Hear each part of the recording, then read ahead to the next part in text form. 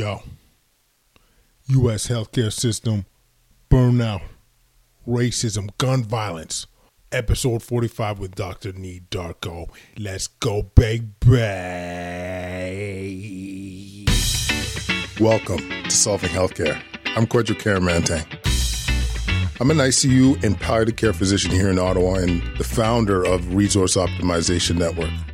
We are on a mission to transform healthcare in Canada. I'm going to talk with physicians, nurses, administrators, patients and their families because inefficiencies, overwork, and overcrowding affects us all. I believe it's time for a better healthcare system that's more cost-effective, dignified, and just for everyone involved.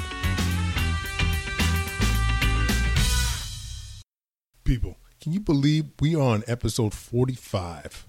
It is crazy. We have over 50 episodes when you include the bonus episodes, and we have been hustling. So if you believe in the show, if it's done anything for you, share it, subscribe, leave a 5-star rating. It'd be much appreciated. Before jumping into it, I want to thank our new team member, Mark Holmes. He's helping out with editing some of the shows. He's done a fantastic job so far. Mark, thank you so much for joining the team. You are a prince. I want to thank our sponsor, the Better Together Project, Haley Harlock, Queen Bee.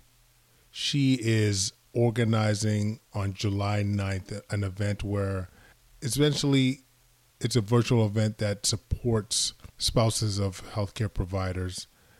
And they got some great speakers, including I just committed to doing this, which I'm really excited of doing. I'll be showing up. My wife will be showing up. Use the promo code Solving Healthcare and you'll get 10% off sign-up fees. It'll be worthwhile. So yeah, thanks Haley for the support. All right, let me tell you about today's guest and episode. It's with Dr. Nee Darko. This episode actually was recorded December of 2019, and I've been waiting for the right moment to get this out to the world, but I couldn't think of a better moment than now. This guy, I love him. He hosts a podcast called Docs Outside the Box, and it's just a nice creative show where they talk about ways for docs to thrive, whether it's through business, whether it's through other outlets, and it's a very successful podcast, and he's a great host. I actually went on the show yesterday, which is June 21st, and it was a fun episode to do. A lot of laughs and a lot of emotion, so there'll be links to that to the show notes, but yeah, you guys should check that out. We're going to do a live this week too. But let me tell you about Nee. He's a father, he's a podcaster, he's a trauma surgeon, and both our parents are from Ghana. We're both first generation North Americans, if you will. So yeah, we have a lot in common and a lot to say. In this episode, we talk about physician burnout. We talk about the differences between Canadian and U.S. healthcare. Talk about race outcomes, how your race can impact your health outcomes. We talk about gun violence. We cover a lot of topics, and it's certainly entertaining, and it was certainly fun to do. This guy's amazing. So I hope you enjoy this episode. And without further ado, Dr. Nee Darko. Dr. Nee Darko. Hey, Dr. Kwadwo. Welcome to the show. I feel like I'm interviewing a bit of a celebrity in my mind because I've been listening to your podcast for the last little while, and you throw down, my friend. Well, thank you. Thank you very much. That means a lot coming from a fellow podcaster. Yeah, no, I really appreciate you doing this. So as a trauma surgeon that works in the U.S., that has seen a lot, has been how many years of practice now are you? I've been out close to 7 years now, so pretty much now, almost like a veteran now. Yeah, you're a vet. And in terms of your perspective, where do you see the problems in your healthcare system as a U.S. citizen, as a trauma surgeon? What needs fixing? That's a loaded question, man. And as a trauma surgeon, it's funny I use that wording, but it literally is a loaded question. So if you look at it from two perspectives, right? There's the what the healthcare system looks like for a physician, a trauma surgeon, and then what the healthcare system looks like from a patient standpoint also. From a trauma surgeon standpoint, it's it's a tough question to ask, right? Because when you look at it, the key questions are, one, do you have the resources to take care of people in the way that you feel like you need to take care of people in the standard of care? The answer to that is yes, right? But the more deeper question though is this sustainable from a physician standpoint, right? So you spend a lot of hours in the hospital. You see a lot of patients, and oftentimes there's just one trauma surgeon or maybe two trauma surgeons taking care of people. So the big thing that trauma surgeons, or the big thing that physicians in general are suffering through, and I wouldn't say, I can't tell you the numbers, but there's a good amount of physicians who are suffering through this, is almost burnout, basically physician burnout, where they feel like, the stakes are very high. You're taking care of people who are very sick, and they do great work. They take care of the people who they can save, and the people who you cannot, you still provide amazing care. But oftentimes, at what expense, right? What expense does that mean from a personal standpoint for a physician? What it does from your general health standpoint, from your mental health standpoint, from a family stability, missing a whole bunch of different things. What does that mean? And I think, this new type of thought process of thinking about what's really good, not only for the patient, but also how can we make things sustainable for the physician? This is something that's relatively new. It started, I'd say maybe 15 years ago, maybe even sooner than that, where we're really starting to look at the physician from a standpoint of not just being a commodity, but actually someone who, is not a robot, but someone who has feelings, someone who gets tired, someone who can call for help. So that's kind of where the healthcare system is from a physician standpoint, is providing great care, having the resources, which we have, but also at the same time, it's a double-edged sword, right? Like, how can the physician be as happy as possible? Because we all know happy physicians, take care of patients really well. From a patient standpoint, the really interesting thing is from a healthcare standpoint and how we're taking care of people, it's interesting, right? Because we spend the most amount of money on healthcare, right? Per capita, per patient, out of any other country in the world. But I can't remember the last statistics, but I think we're somewhere in the 30s in terms of outcome or patient outcome and so forth. So there's a disconnect there, like in terms of how much we're spending versus how well patients do. Oftentimes people send their patients here to get the latest and the greatest, but there's an adage, and my wife says this because she studied work under one of the previous Surgeon Generals, Dr. David Satcher. But one of the things that she always says that she learned getting her a fellowship in sexual health and public health was, people oftentimes say, like, listen, if you get sick, come to the United States. If you want to stay healthy, go to another country. Interesting. It's very interesting. So I think the other thing too is just the cost of healthcare is extremely expensive here, very expensive. Yeah, that's actually, so you've touched on quite a few things. That maybe my first comment in terms of burnout, like, obviously, for sure, it's a real thing. We're seeing more docs experiencing that. And speaking of it, is it getting better? You know what I'm saying? Like, is it truly getting better? Despite having the more conversations about it, despite having more awareness about the issue, like in your life, do you feel like we're making some improvements? I think the biggest improvement that we're making is being able to literally have this conversation, right? Like, I'm not sure how old you are. You sound pretty young, but it's possible. Like 42. Okay, so I'm 41. But probably maybe the generation behind us, before us, having this type of conversation between two doctors, they would have just laughed at you, right? Like, burnout, what is that? What's physician burnout? Like, doctors are to come to the hospital, work, and that's it. And they come home. So I think that now that we can have this conversation openly on a podcast, you're in Canada, I'm in the United States, the fact that we can have this type of conversation, I think, is one of the biggest things that's for the better, right? That means that you can literally be more aware of the situation. That means that now people don't have to go into hiding. People don't have to, keep it to themselves. When you have medical students and maybe even, medical residents, you can let them know that it's amazing to have this knowledge. It's amazing to take care of patients, but also at the same time, you got to learn to love yourself also. That's just as important. So I think from a 30,000 foot view, yes, that is one of the best things, is just the awareness, the fact that this is out there. Now you have coaches who are popping up who are helping physicians really handle this situation. There are podcasts like yours and mine, blogs, there's YouTube videos. There are a lot more outlets for physicians to really, connect with their feelings and really understand what's going on with them. Has it gotten better overall? That's really tough to say. I think, one of the things that I'm really impressed about is the millennial generation, that generation that we just missed, that 1981, if you're born in 81 or 80, that group up until probably the age of, maybe 37, 38, they're bosses with what they want, right? Like they want to be able to take care of patients, but they're very clear with saying that lifestyle is very important to them also.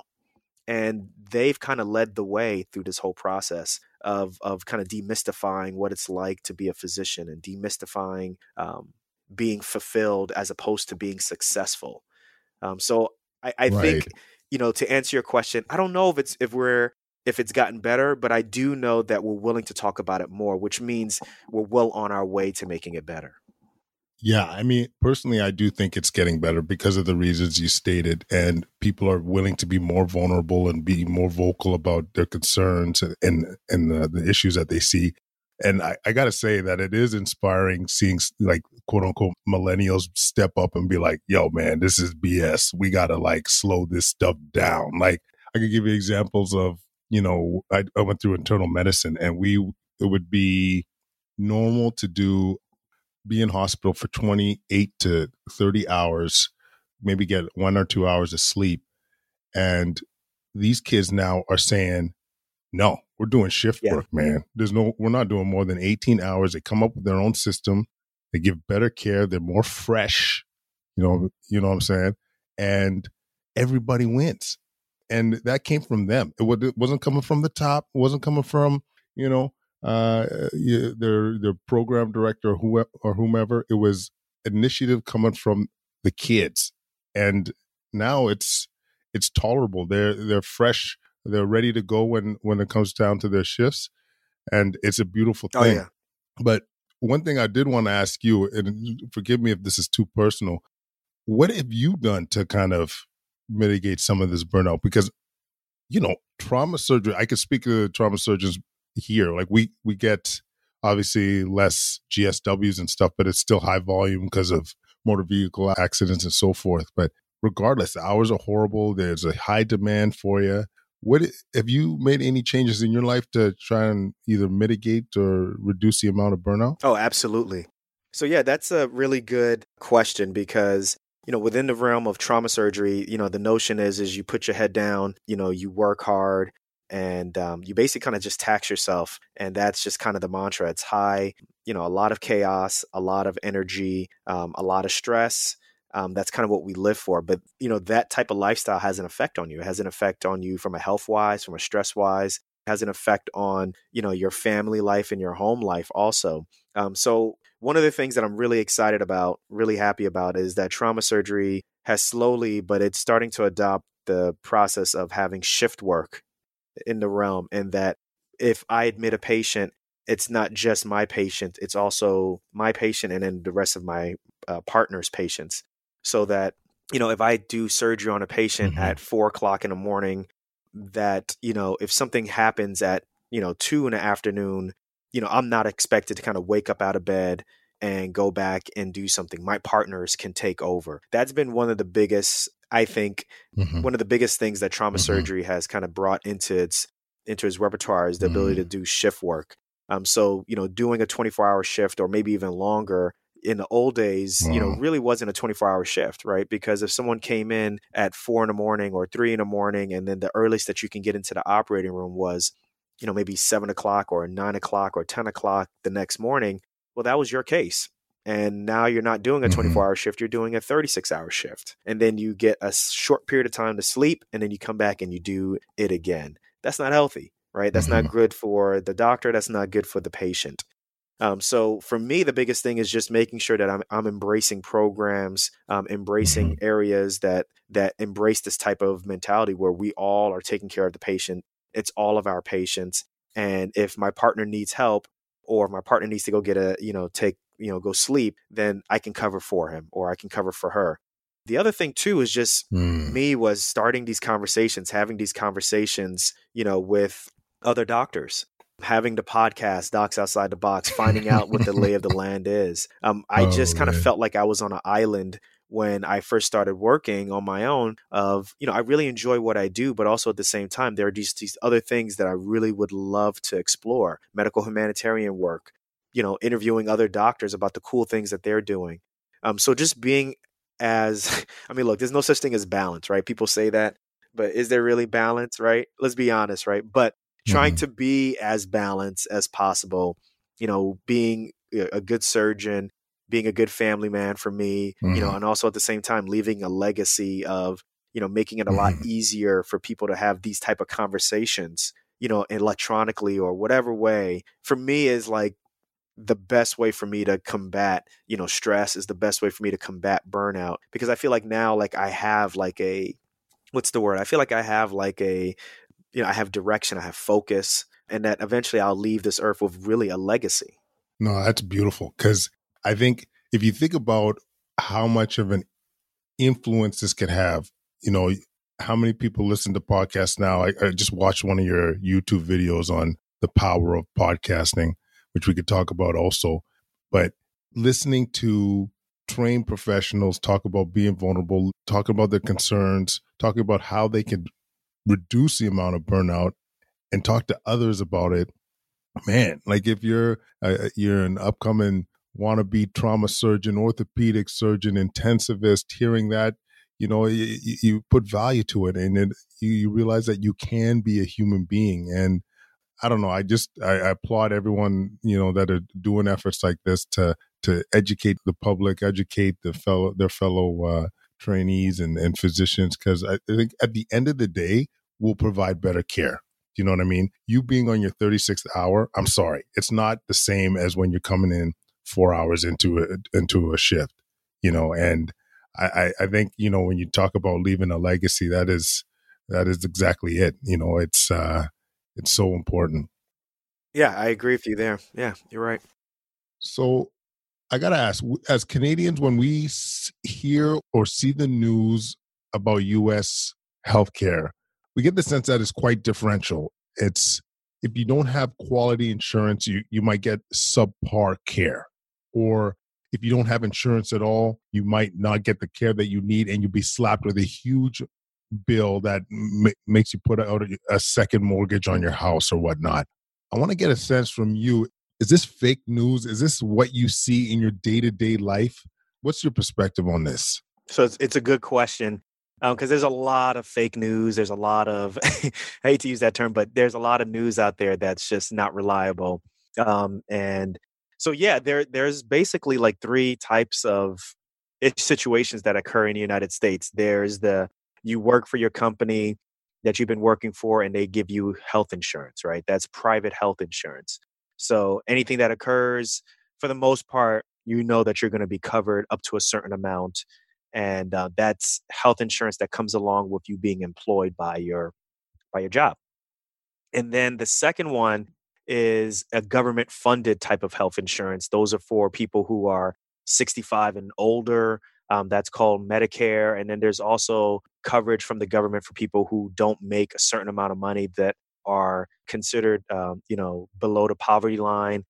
There's some coverage for children, as well as people who have certain coverages or certain medical conditions, like, end stage renal disease and other things, where they actually have government funded healthcare. So between those two, those are the ways in which, for the most part, the majority of Americans have healthcare.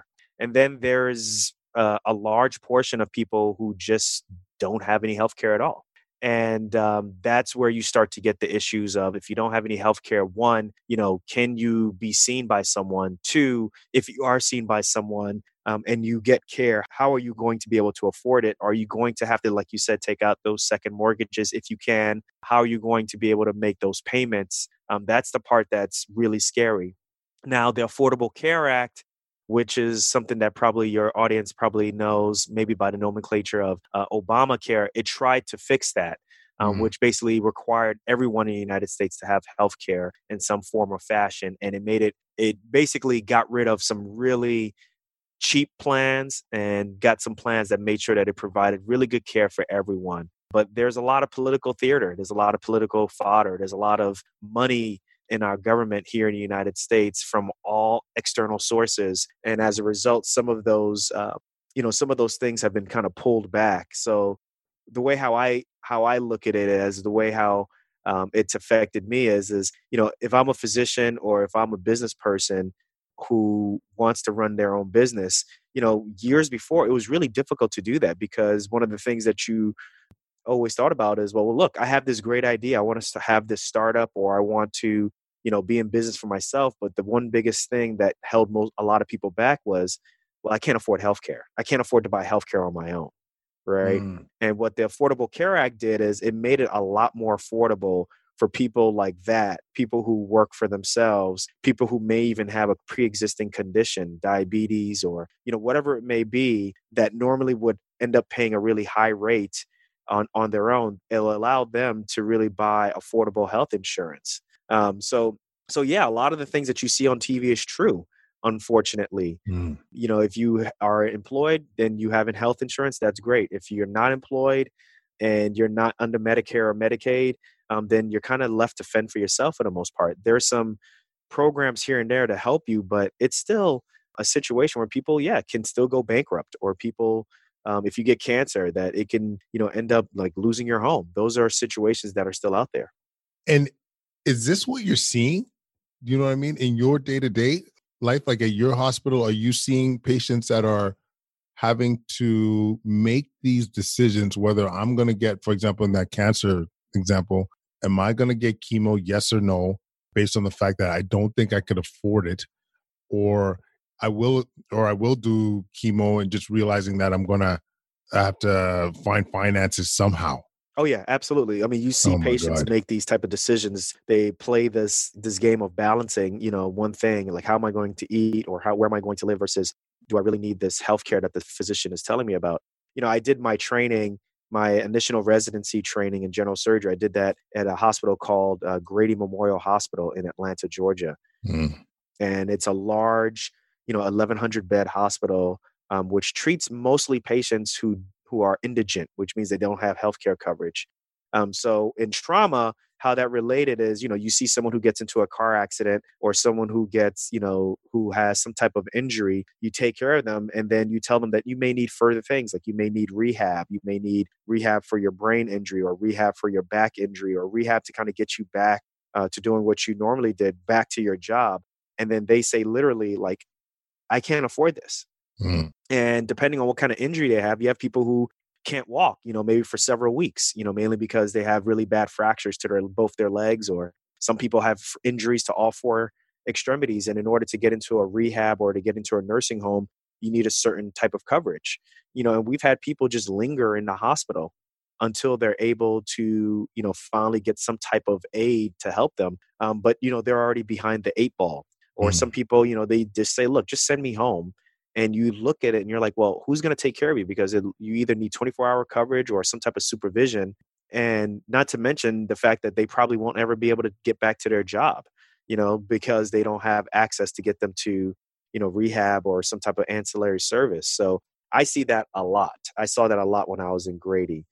And Wow. but when I moved to a different hospital, and several different hospitals, I saw that less and less, mainly because most of the people that I saw, I wasn't in those type of hospital that treats indigent people, but mainly people who are, suffering from blunt trauma, which is mainly the geriatric population who, they have Medicare, or if people were in car accidents, they had car insurance, so that took over there. But you still see people who don't have anything whatsoever, and the same type of situation. They linger in the hospital for an extended period of time. Like the hospital becomes a rehab unit, so to speak, Mm. which you and I both know, for the most part, is not the best place to do rehab.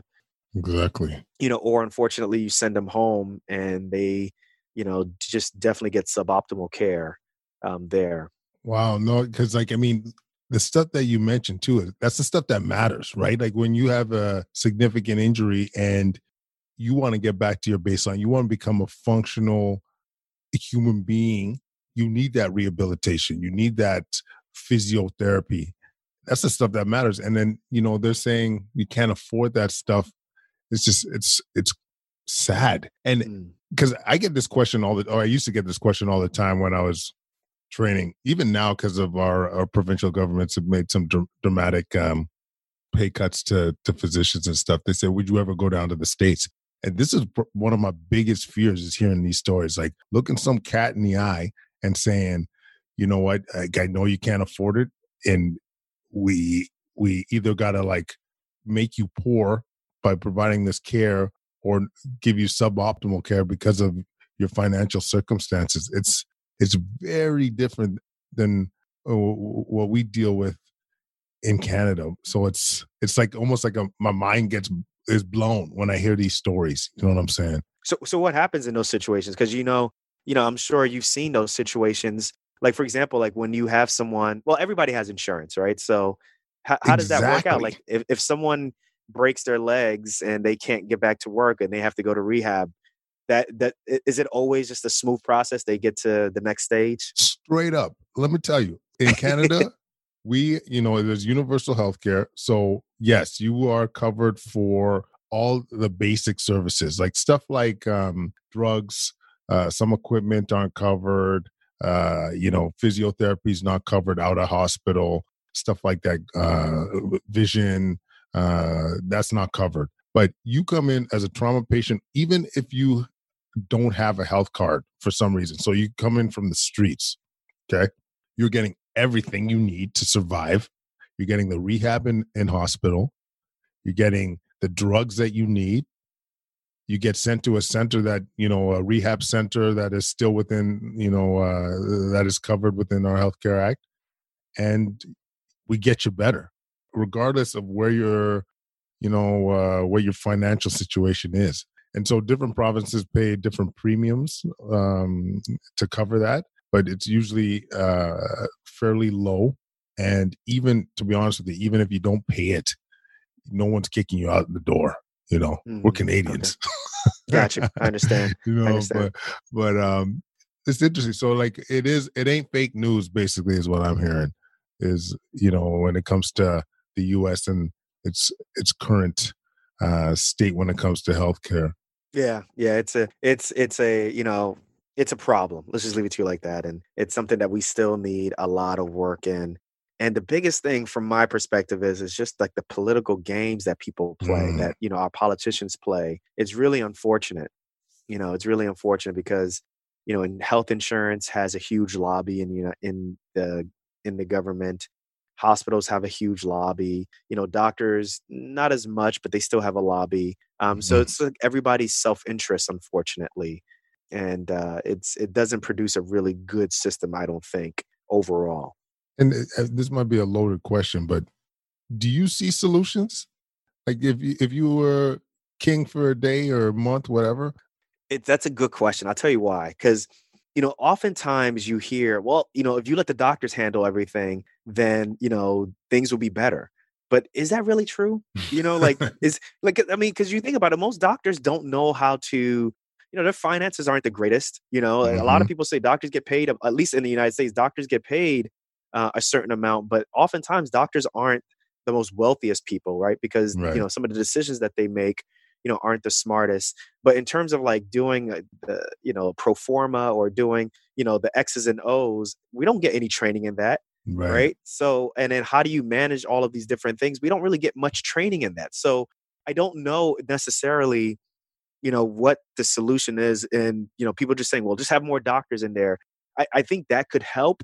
But like literally having doctors as leaders in this, I don't know if that's the answer. I think one of the best things that we have to do, number one, is we got to stop the amount of lobbying that's occurring to politicians, because ultimately what's going on is that's the part where is the huge problem. You have people who don't really know much about healthcare or much about how medicine in general is practiced, yet they're making all the decisions based off of, lobbying, and that's a problem. I think that's a big, big problem. I think that is a huge area I think that's where the real solution is. Like there's, we see the power of lobbying when you see the NRA stuff. Oh my goodness. I don't know what your political alliance is. I don't know if you're I mean, it might be too personal with the guns issue, but when we see this stuff, like, let me tell you something. This might be a little bit of like I'm going off the rails a bit here. When I saw kids being shot up in Connecticut, okay, you knew, and then nothing really changed. You knew nothing's gonna change. Oh yeah, Kids, absolutely. man, 6-year-old kids. Like, how old are your kids? My kids are 2 and 3 months. Yeah. Yeah, Oh, absolutely. congratulations. Thank you. Thank you. Yeah. And, to me, if the kids can't change their mind about this shit, nothing will. And Yeah. it really shows you the power of the lobbyists and the NRA and so forth. I mean, you live that world too, from a trauma side. You know what I mean? Like, we do not even come close to seeing the amount of gunshot wounds as you guys do. Like, I work in the ICU. We'll get at our trauma center, we'll get maybe 6 a year. Yeah. Like, in the ICU anyway. Maybe some of the trauma unit will get some, but like gunshot related trauma, minimal. And we're a population of about 1 million plus. You know what I'm saying? Yeah, it's Crazy. one of the proudest times that I've been to be a trauma surgeon was, I don't know if you remember, basically the NRA had basically made a statement. I forgot, there was an event that occurred last year.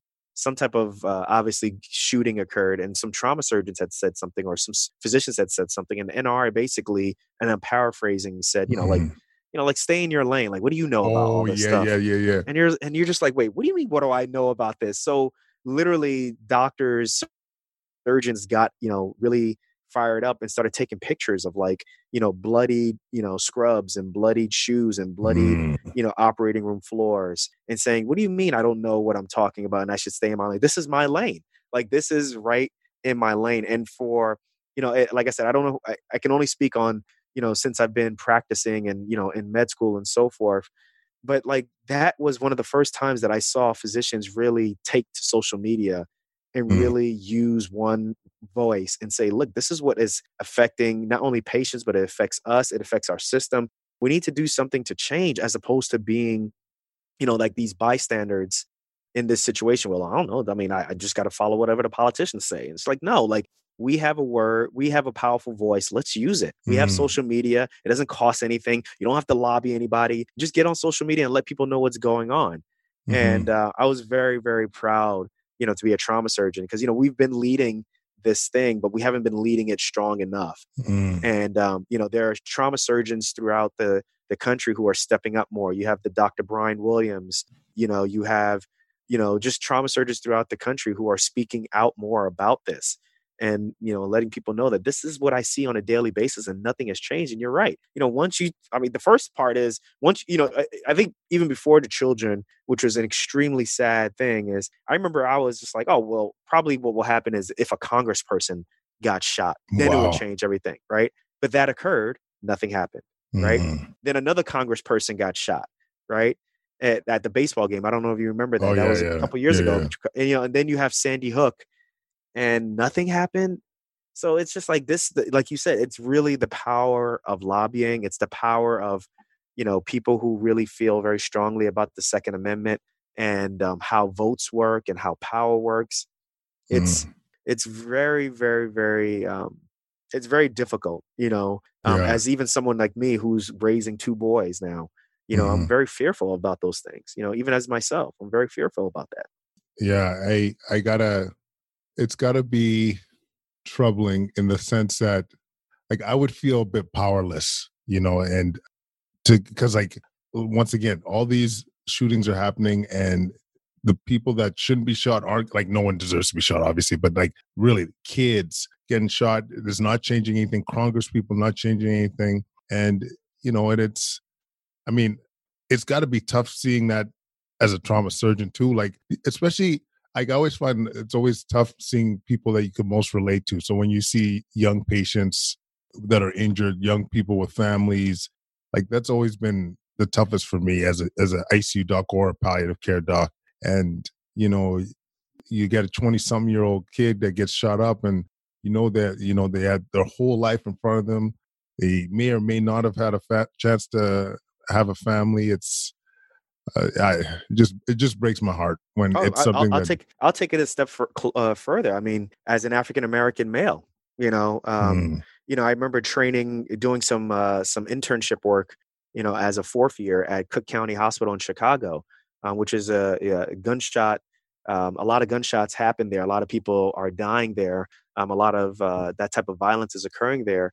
And you just see what happens on a day in and night in basis of, African American men, men of darker hue, men, who are black and brown coming through. And you just, as a physician, or even as at that point as a medical student, you're just like, what is going on here, right? mm, You feel helpless there. These people literally look just like me. These are, depending on circumstances, could be cousins, could be, whoever it may be. It affects you, mm, and like I said, if we take it back to what I said earlier in the show, we're not robots, right? Like we're trained to be technicians, and we're trained to take the emotion out of it. But that's really very powerful and sobering, scene to see this night in and night out, and mhm, to know that what can you do. But one of the things that I feel really hopeful about is, you have, men and you have women who are coming from these neighborhoods who are able to get out, and they're coming back to help. So you mhm, have Dr. Gore, who is an emergency room physician in New York, who started the Kings Against Violence initiative. He grew up in Brooklyn, New York, and then trained at Cook County in Chicago, both high crime areas. And now he started a youth intervention violence program in Brooklyn, called mhm. Kavi. And he was really close to winning one of the CNN Heroes thing last year. So if anybody's interested, go ahead and check that out. There's, Dr. Brian Williams, Dr. Ken Wilson, who are doing great work at University of Chicago. Dr. Ken Wilson is from Baltimore, but then did his training at in Atlanta, Georgia, and now is doing work at University of Chicago. So that's the part that for me, I'm just like, okay, I'm feeling really promising about this, because we're not just victims in our communities. We're coming back. We're doing work, but there's even so much that we can do from that standpoint, also, right? Mhm, Like like you said, like you need like a top down approach, right? Because a lot of mhm, this stuff is rooted in, one, how we treat our communities, how funding occurs in communities, how we police our communities, things like redlining. I don't know if you guys are familiar with What's that. that? Redlining is basically, it's an old policy, that was very, very subtle, but basically based off of the people who lived in certain neighborhoods. Certain mortgages and certain resources to a city were given to that town, or given to that portion of town, or taken away from that portion of town. Hmm, And as a result, you have houses that were great houses, or, houses that structurally are great, but just nobody can get a mortgage there. Or maybe the property taxes are too high, or maybe the schooling system is not that great. So as a mm, result, you just have this cycle that occurs in these neighborhoods. And as a result, being able to get out of that community is that much more difficult. It's more than mhm. just studying. It's, can I get home safely? Yeah. Do I have the schooling? Is my teachers have enough funding? And not to go down this whole rabbit hole, but that's just kind of those things that, you think about, as a physician, particularly in trauma areas, particularly in areas that get a lot of gunshot wounds. It's more than just violence. It's a whole, multiple dimension, multi-dimensional thing that occurs here. Yeah, I mean, if I've learned anything by doing this show over the last little while is we often are not giving our kids, we're giving them a recipe to fail quite often. If they're growing up in an area that is not safe, they got to worry about their ability to walk to school. They have teachers that are maybe not at the same standards as other places. Their circle of friends are might be into some drugs or violence. Like, it's hard to overcome that. Yes. I recently I interviewed one of our truly angelic physicians, Jeff Turnbull, and he does inner city health, and it really does amazing work. And when you get to hear the stories of what all these people have gone through, it is no wonder they're homeless or battling drugs and alcohol. And it might be motherly saying this, but it really emphasized the value of investing in our community, providing a safe environment for our kids, and really trying to provide them a way to be able to thrive. You know what I'm saying? Yeah, Um, I agree with you there. And I think yeah. we as physicians, like, we have to be the protectors of people who are the most vulnerable, right? Mm, It's not just like you said, like just taking care of people and then that's it. See you there later. literally like thinking about how they're going to be able to pay for this medication, how they're going to be able to get to rehab. If, they suffer multiple rib fractures and I decide to do this procedure, how much is it really going to cost them? Like Hmm. all these different things you have to think about. It's really difficult. It's really That's difficult. that's got to be so challenging. Like it's just like as you described. Like just to give an example for the non-medical folks. So like in my world, if a trauma patient that has multiple rib fractures, you could have you think it's just rib fractures. What's the big deal? But you as a result, you might have an inability to cough or clear your secretions. You get a pneumonia. You end up being on a ventilator because you can't breathe and clear that secretions and complications there afterwards. And so there's some procedures where you could, give some local anesthetics on the ribs. I don't know how expensive that is in the U.S. system, but once again, these things in Canada, we push for, and that procedure could prevent all that kind of downstream effects from what I was just describing. But thinking to yourself, should I be offering this knowing that the paycheck is that they have to pay out of pocket? Like, how heavy is that shit? You know what I'm It's real. saying? It's crazy. It's Oh, crazy. Yeah, it's crazy. And I then you start to realize, like, did I really help this person, or did I make it it's really tough. It's really difficult. But it's just, yeah. yeah, no, because like there's enough decisions you got to make. You know what I mean in terms of optimal care. Like medicine isn't always black and white. There's multiple approaches, and to have that as an additional factor into trying to do what's best for the patient. Oh my God. That just must be so difficult. Oh yeah, I agree with you. Yeah. Oh man. So I got a couple other questions for you. Once again, we talked about offline. We talked about being, you don't run across too many Ghanaians or African American clinicians. And to give you a bit of background too, I grew up in Edmonton, Alberta. My nickname, this, I don't know if I'm going to keep this. My nickname was Black People because wherever I went, I was representing Black people. There was no brothers anywhere. You know what I mean? Yeah, yeah, yeah, yeah, And yeah. and I played hockey. And Oh recently, man, you're a yeah, unicorn. yeah, exactly, unicorn, coconut, whatever. But recently, in the news, there was incidents that came out where coaching staff were using racial slurs towards black hockey players, and it Oh, I was heard funny. about Like, this. yeah, I Yeah. got a bunch of messages saying like, how what was your experience like playing hockey growing up in Edmonton and stuff, and luckily my coaches were great. I never had any experience like that, but certainly on the ice, it was horrible.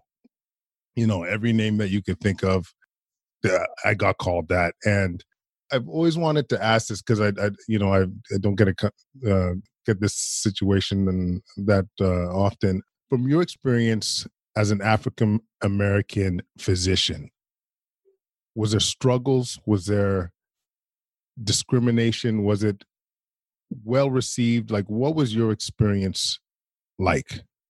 It's I have to be really honest. Like I can't say any situation where I've had overt racism or overt discrimination at me. Over the past 6 years, I've been working in a rural portion of Pennsylvania, and I have to be very honest. Like people have been very sweet to me. Mm, The one thing that I have to look at it as is, when I walk into a room, obviously there's not many African Americans who live in this area. There's not many African American doctors, obviously more so. But I've never had anybody overtly say, "I don't want you," or maybe one time. And actually, that wasn't even in Pennsylvania. That was in another state. mm, But you look at it as an opportunity to teach people. I look at it as an opportunity to teach people. I look at it as an opportunity to just let them know that, medicine is practiced in so many different forms and factors. The standard of care is the same. What I do, is just that, I'm African, I'm African American, and this is what I do. mhm, But I'm sure that there are more situations where people can definitely attest to there being some type of behavior based off of race or behavior based off of some type of discriminatory or bias, bigoted action and stuff. So, but I truly can say, and I'm really blessed to say that I can't really think of a moment where that's been overt to me. Now, before that though, growing up, I grew up in New York City. My parents were immigrants, but it was very, oftentimes, I don't know if your listeners are understand this, but there's there's this experience of being an immigrant, and then there's an experience of, being in the United States, which is, like your parents are first generation. And then there's a certain language that's spoken in the house. There's a certain culture that's in the house. And then there's, when you leave the house, the type of culture also that you're quote unquote need to assimilate into also. So for me, being raised as African in my house and then being raised as an African American, sometimes those are two different things, right? Like you're African, but also at the same time, how you're looked upon and how people think about you as an African American, like you can't really separate those two. So I was my parents made sure I was very aware that, just the rules are very different oftentimes for people like me in the United States, how people perceive me, how, my interactions oftentimes with authority, with police, what have you. I have to be very careful about those things. I remember having the quote unquote talk. I don't know if people are familiar with that, but, you get the talk, which is, when you talk to a police officer, it's very yes, sir, no, sir. There's never any back talk. It's, you just do whatever you need to do to live in order to get back home to mom and dad. And then you let us kind of handle those type of situations, right? Like these type of conversations don't happen, I doubt, in other types of homes, right? In white homes, right? But in a black home, I'm going to have that conversation with my kid, no doubt, right? Is like these type of conversations occur. So I was very aware at a very young age growing up in Queens, New York. I was very aware of like the differences that occur and how we're treated and so forth. But as, became a medical student and resident, I even did, my medical school out in Kansas City, Missouri, and I did a bunch of my rotations out in the Midwest. People were very sweet to me. And people were very, very, very sweet to me. And sweet to my wife at the time. Well, she was my girlfriend at the time. She's from Haiti. So, oftentimes we were in very rural areas of Missouri or, Kansas and so forth. And people were very, very sweet to us. So from a medical standpoint, I have not seen it. Oh, well, I'm glad to hear that. I think at a personal level, like it's few and far between, but certainly, snide comments. I've experienced it all, but fortunately it's been rare, Absolutely. But it's, I can't help to get emotional though. Anytime I hear about the quote unquote, the talk, it's like you're literally taking the innocence away from your children. Yeah. And, and I'll be honest with you, we're in Ottawa. It's not the same, but it's more like my kids are mixed race, but still, if we're traveling to the States, like you gotta be careful. Like I'll give you an example. We were in Tampa Bay, Florida, and we're having a good time with my boys, and they're about to jaywalk, like go across the street, jaywalk to get to another bar or whatever. And I'm like, I ain't jaywalking shit. You know what I'm saying? I ain't there's zero chances here down in Florida that I'm crossing the street when I'm not supposed to. I'll see you guys in about 3 minutes. So it's just it's hard to hear that, and hopefully that situation gets. Yeah, it's one of the things that I think is a stain in the United States, and the United States is not alone.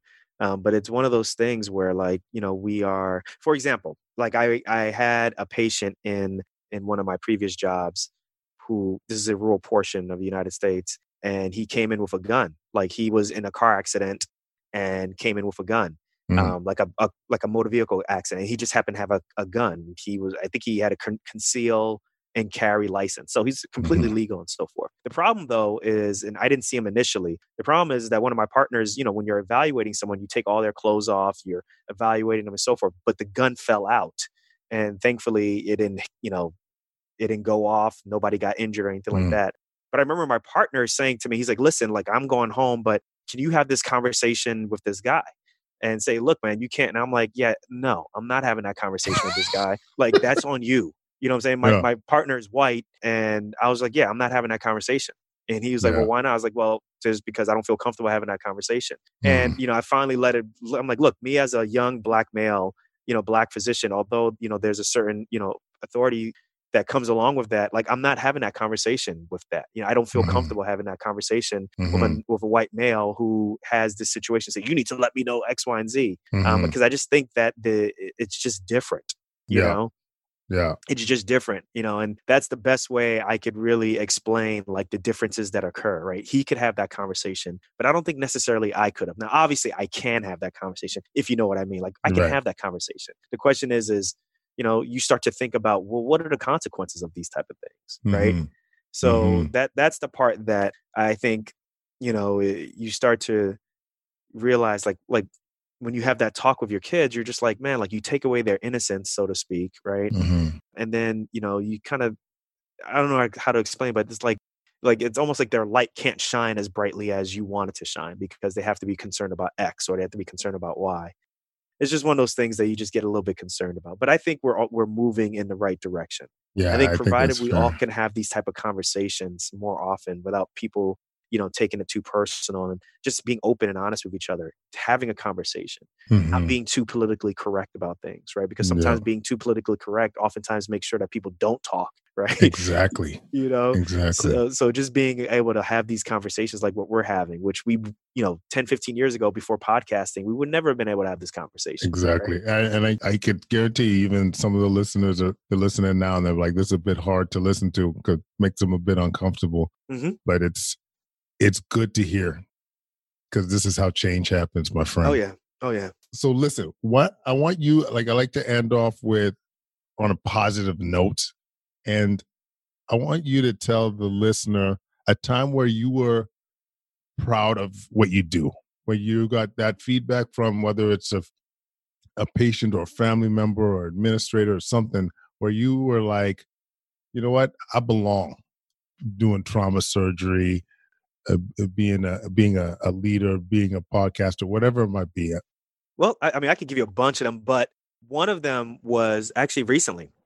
So one of the where I trained at in Atlanta, Georgia. So people who are not physicians, you have a chairperson who's in charge of the entire division of the medical specialty. So in my case, surgeon, there's a chairperson, and he's in charge of and making sure that the department, the rest of the other surgeons are kind of working hand in hand. But also, what this chairperson does is he makes sure that he's the final say on who gets brought in to train for residency, right? Who are the new doctors who just graduated? How are they who's going to get accepted and how they're going to train? So my chairperson, his name was Dr. William Lynn Weaver, and very, very impactful life, not only from his family life, but also from a medical standpoint. And he accepted me into his program at Morehouse School of Medicine and forever changed my life, Mm. and really held him in high regard. Was a bit scared of him, but very revered, and taught me a lot about not just medicine, but also taught me about a lot about medicine. Well, unfortunately, this year he passed away. Oh. So I had to go to his funeral. But I was working in Wisconsin, the day before, 2 days before, and my partner accepted a patient. This goes back to whoever my partner admits or takes care of is really my patient, and then vice versa and so forth. Your So team. my partner accepted a patient who went to another hospital, had some abdominal pain. They did a CT scan that showed that this patient had a hole in his intestine, something that's called diverticulitis. And there's two ways you can treat it, either with an operation, or sometimes in some of these patients, you can literally just watch them and that hole will heal. And over, a couple of weeks or so, you give them antibiotics, and then eventually maybe a month from now or 3 months from now, they'll have that portion of their colon removed and they'll be fine. Mhm. But in this situation, it sounded like this patient was okay based off of what I got from my partner. That wasn't the case when the patient arrived to my ED. The patient was very sick. He was elderly and looked like he couldn't breathe anymore. His blood pressure was high. His blood pressure was low. His heart rate was high. He needed to go to the operating room immediately. I took him to the operating room immediately, but right before I took him, I spoke to his wife and told her that he's very sick and I'm not sure, how he'll do, but I'm going to do the best that we can. Took him to the operating room, and there's just literally stool and poop all over inside his abdomen. We Mm. found a hole, and I removed it. And there was just so much soilage in there. There's so much poop there that I literally did not feel comfortable closing him up at that point. So what you do in those situations is you literally wash out as much poop as possible. You put some plastic covering over the intestines, and you put a special type of vacuum there. And you keep the abdomen open, you keep the patient intubated or with a breathing tube, and they stay in the intensive care unit for about 24 hours to 48 hours, and then they come back. You take them Mhm. back to the operating room, and then you do the rest of your surgery. Well, with this guy, after I finished the first surgery, which was leaving him open, you take him back to the intensive care unit. He stays on a ventilator, he stays sedated, but he needed medication to keep his blood pressure up. And we call that vasopressors. Well, by the time I left the next morning, he was on 3 of those vasopressors. He was on 3 of those medications, which means that basically he's extremely touch and go. More than likely, he's Mm. probably going to die. And I spoke to the wife and I told her what I did and I told her what was needed and how he was doing and that, the prognosis was very grave and grim. Well, the next morning, literally, I got on a plane, flew down to Georgia, went to Dr. Weaver's funeral, met with some people who I hadn't seen in years, and met with his family and so forth. It was a great ceremony. By the time I flew back, this guy was still very sick, and then I actually had to go to another place, I had to leave the hospital again. By the time I came back, long story short, he was off of this medication. My partners had closed his abdomen, and he got the tube out of his mouth, and he's talking, still very weak, not really eating, and so forth. But the wife just gave me a huge hug. You know, she gave me a huge hug and said, "Thank you so much for what you did." And I said, "Well, I just did the first surgery, like he, got through X, Y, Z, all these different things." She's like, "No, but like, you did the best you could and he survived and stuff." And like those type of feelings, combined with what I was going through with, the death of my chairperson, you really start to think about just what we do. We're not robots, right? We're not, patients aren't just textbook cases. Like, these are real individuals, right? This is a patient who has a wife who loves him very much. He probably has children, who probably has, sons, daughters, whoever who really care about him a lot, just the same way how, my chairperson has a family and allowed me to be in this program. And then from there, his legacy continues through me. And now I'm able to provide that type of care to my patient. Right. So Mm. it's like, that's why like something like that really resonated with me because it really talks about like how like it really talks to how we, this just the human element, right? That we don't get Mm. to talk much about in medicine, right? That human element, that spirit, that soul, that legacy, the pay it forward type of thing that, we don't really talk much about. But when you see it, you're just like, wow, was this at play? I don't know if a higher being is in play, but Mm. that was a moment where I felt like, wow, like, 7 years into this, I'm really meant to do this. And I was Wow. here for a reason. And he let me into his program for a reason. And now it's my turn to affect people based off of his teachings. Yeah. Wow. That is that's incredible. First of all, sorry to hear about Dr. Weaver and but I love what you're saying though about making it clear that these are human beings, humanizing our patients, right? Like it's something that I hate to say we forget sometimes based on the volume of patients we're seeing, how busy we are. But hearing stories like that and the impact you could have on an individual or family, it's so powerful. And I'm glad you shared that with all of Thank you. us. Thank you for helping me talk about that actually too. I didn't, you think about it, but when you talk about it with someone else or you talk about it on the podcast, it really, puts you in a different perspective, right? So I appreciate you asking that question. No, absolutely. I want to know about your charitable work.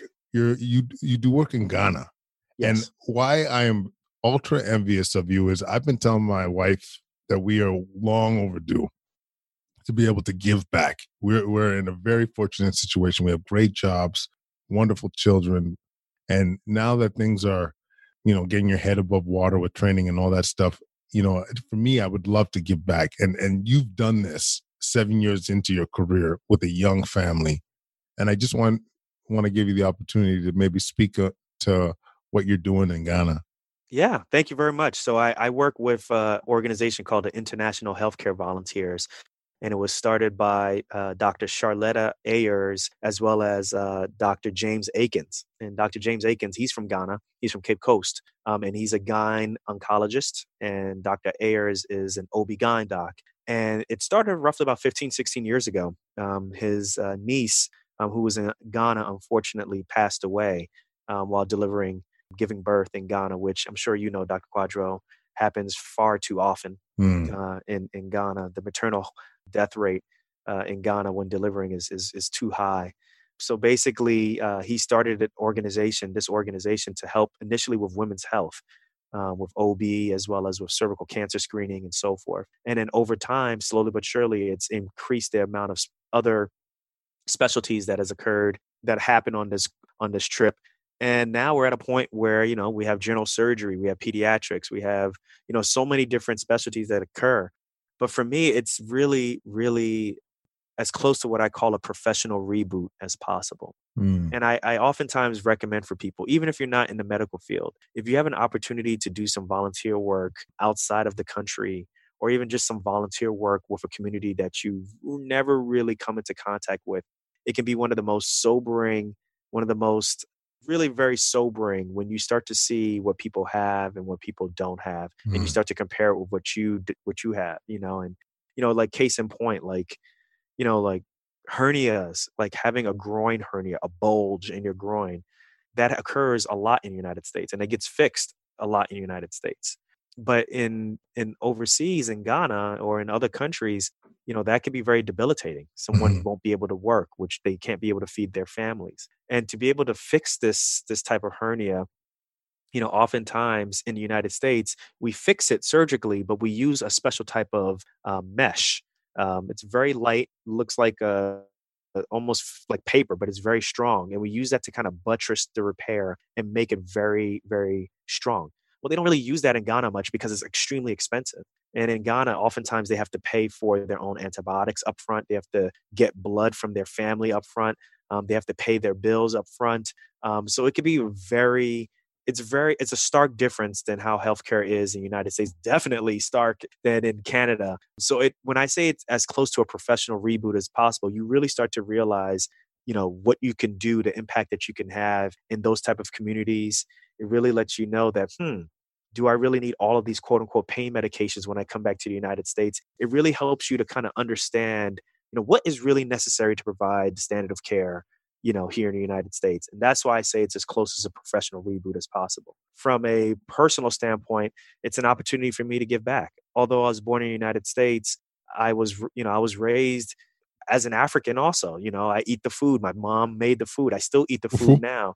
I go back and visit family. So to be able to go back and visit family and for them to meet my wife and my kids and, for me to meet my cousins and nephews and grandparents, all of my family's in Africa. It's a very small family that's in the United States. So for me to be able to go back and see them and then say, "Hey guys, I got to jet because I got to go to this hospital down the street," or provide care, for them is one of the biggest. It's a dream come true for me, right? I Mm. really feel like I'm doing, work that I was put here to do. And oftentimes, and I tell this to people, oftentimes like whatever you feel like doing or whatever you want to do, it's not gonna like come to you like you're not going to just see it. It's not going to be very apparent, right? Mhm. Oftentimes people who say that they're doing really great work oftentimes like step into it or stumble into it. I was actually brought into this by my wife. She was my girlfriend at the time, but she trained under those two people, Dr. Akins and Dr. Ayers at her hospital, and they were doing it. And then I was like, "Oh, what are you going over to Ghana to do?" She's like, "I'm going to do X, Y, and Z." I was like, "Wait, what? What? You need to get me involved in this. First of all, that's my country, right? What's up? You need What's to get up? me involved in this, And then I just never thought that it would be so rewarding, right? So, Mm. I oftentimes tell people that, you never know, like, if I always tell people, just try something different, do something that makes you uncomfortable because you never Right? know. Like it may end up being the work that you find most fulfilling. So, That's beautiful. And I got to, I've only been to Ghana, was it twice? Yeah, twice. And so one thing I gotta say is when you come back, it really makes you appreciate the small stuff.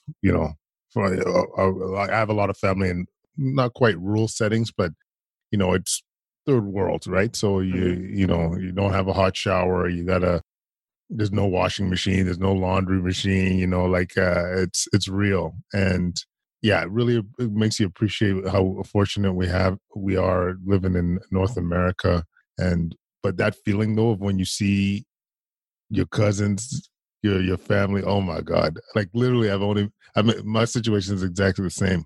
And got a few cousins in Canada, but almost exclusively in Ghana. Yes. And just seeing that family honestly, it's magical. It's incredible feeling. It is. It is. I love it. I can imagine. You just feel like you're home, right? Like when you get off at Kotoka Airport and now, can you believe now the airport they have a terminal now where you can actually go straight from the airplane straight into a terminal. But you remember going down the stairs when you get out of the state, it's just that smell. That smell, that air. Oh my goodness. Air, that humidity. When you're flying, and if you're able to pay attention, guys, or women, if you're listening, like when you fly into Ghana, like, and you come right off the coast, you just see just this red clay, and then you land. It's just like amazing. It's just so different, It's so different. And the people, it's beautiful. One of the things that I got to experience last time I went was, actually I've been 3 times, what I'm saying, it was a funeral for the Ashanti Henny, or the Ashanti King's sister. Okay. And you just saw all this royalty in Kumasi Center going off. Drum beats, people singing. It was like, I am home, man. It was incredible. I wish I took a video of it. I was just too into it to wanted to take to pause and take out the camera. But oh my goodness, Well, I'm digressing. Listen, I just want to thank you so much for doing this. I know you, as a trauma surgeon, as a podcaster, your schedule's crazy. Having a 3-month-old at home. By the way, your life is going to be crazy for the next year. Especially going from 1 to 2, but you'll be fine. I really appreciate you coming on. You do amazing stuff, and it truly is an honor to have you on the show. Hey, thank you very much, Dr. Quadro. Thank you for having me on the show. I've listened to your show. You're doing amazing stuff too, and keep at it, man. And for the listeners, man, please continue to share, this podcast with other people, and there's sometimes we may have uncomfortable conversations, but it's the things that need to occur, and these all come from a good place. So I want to once again thank you for letting me come on your platform and share my thoughts of the U.S. system and some of my upbringing. And I hope you continue this, and I hope the listeners continue to share this episode or share your podcast with other people to help it grow. Absolutely. And other docs too. We're probably going to plug this in the both the intro and outro. But yeah, Docs Outside the Box. You love it, baby. Yeah. Yeah. So thanks so much. Yo, tell me that wasn't proper, yo. Thanks so much for listening in. If you loved the episode, please leave a 5-star rating with the show. Follow us on Twitter, Instagram, YouTube at Quadcast. Leave any comments at quadcast99@gmail.com. Shout out to our fans in Lacombe, Alberta. We love you. Follow Nee's podcast at Docs Outside the Box. Once again, we'll have that link in the show notes. And everybody, thanks for listening, and stay safe.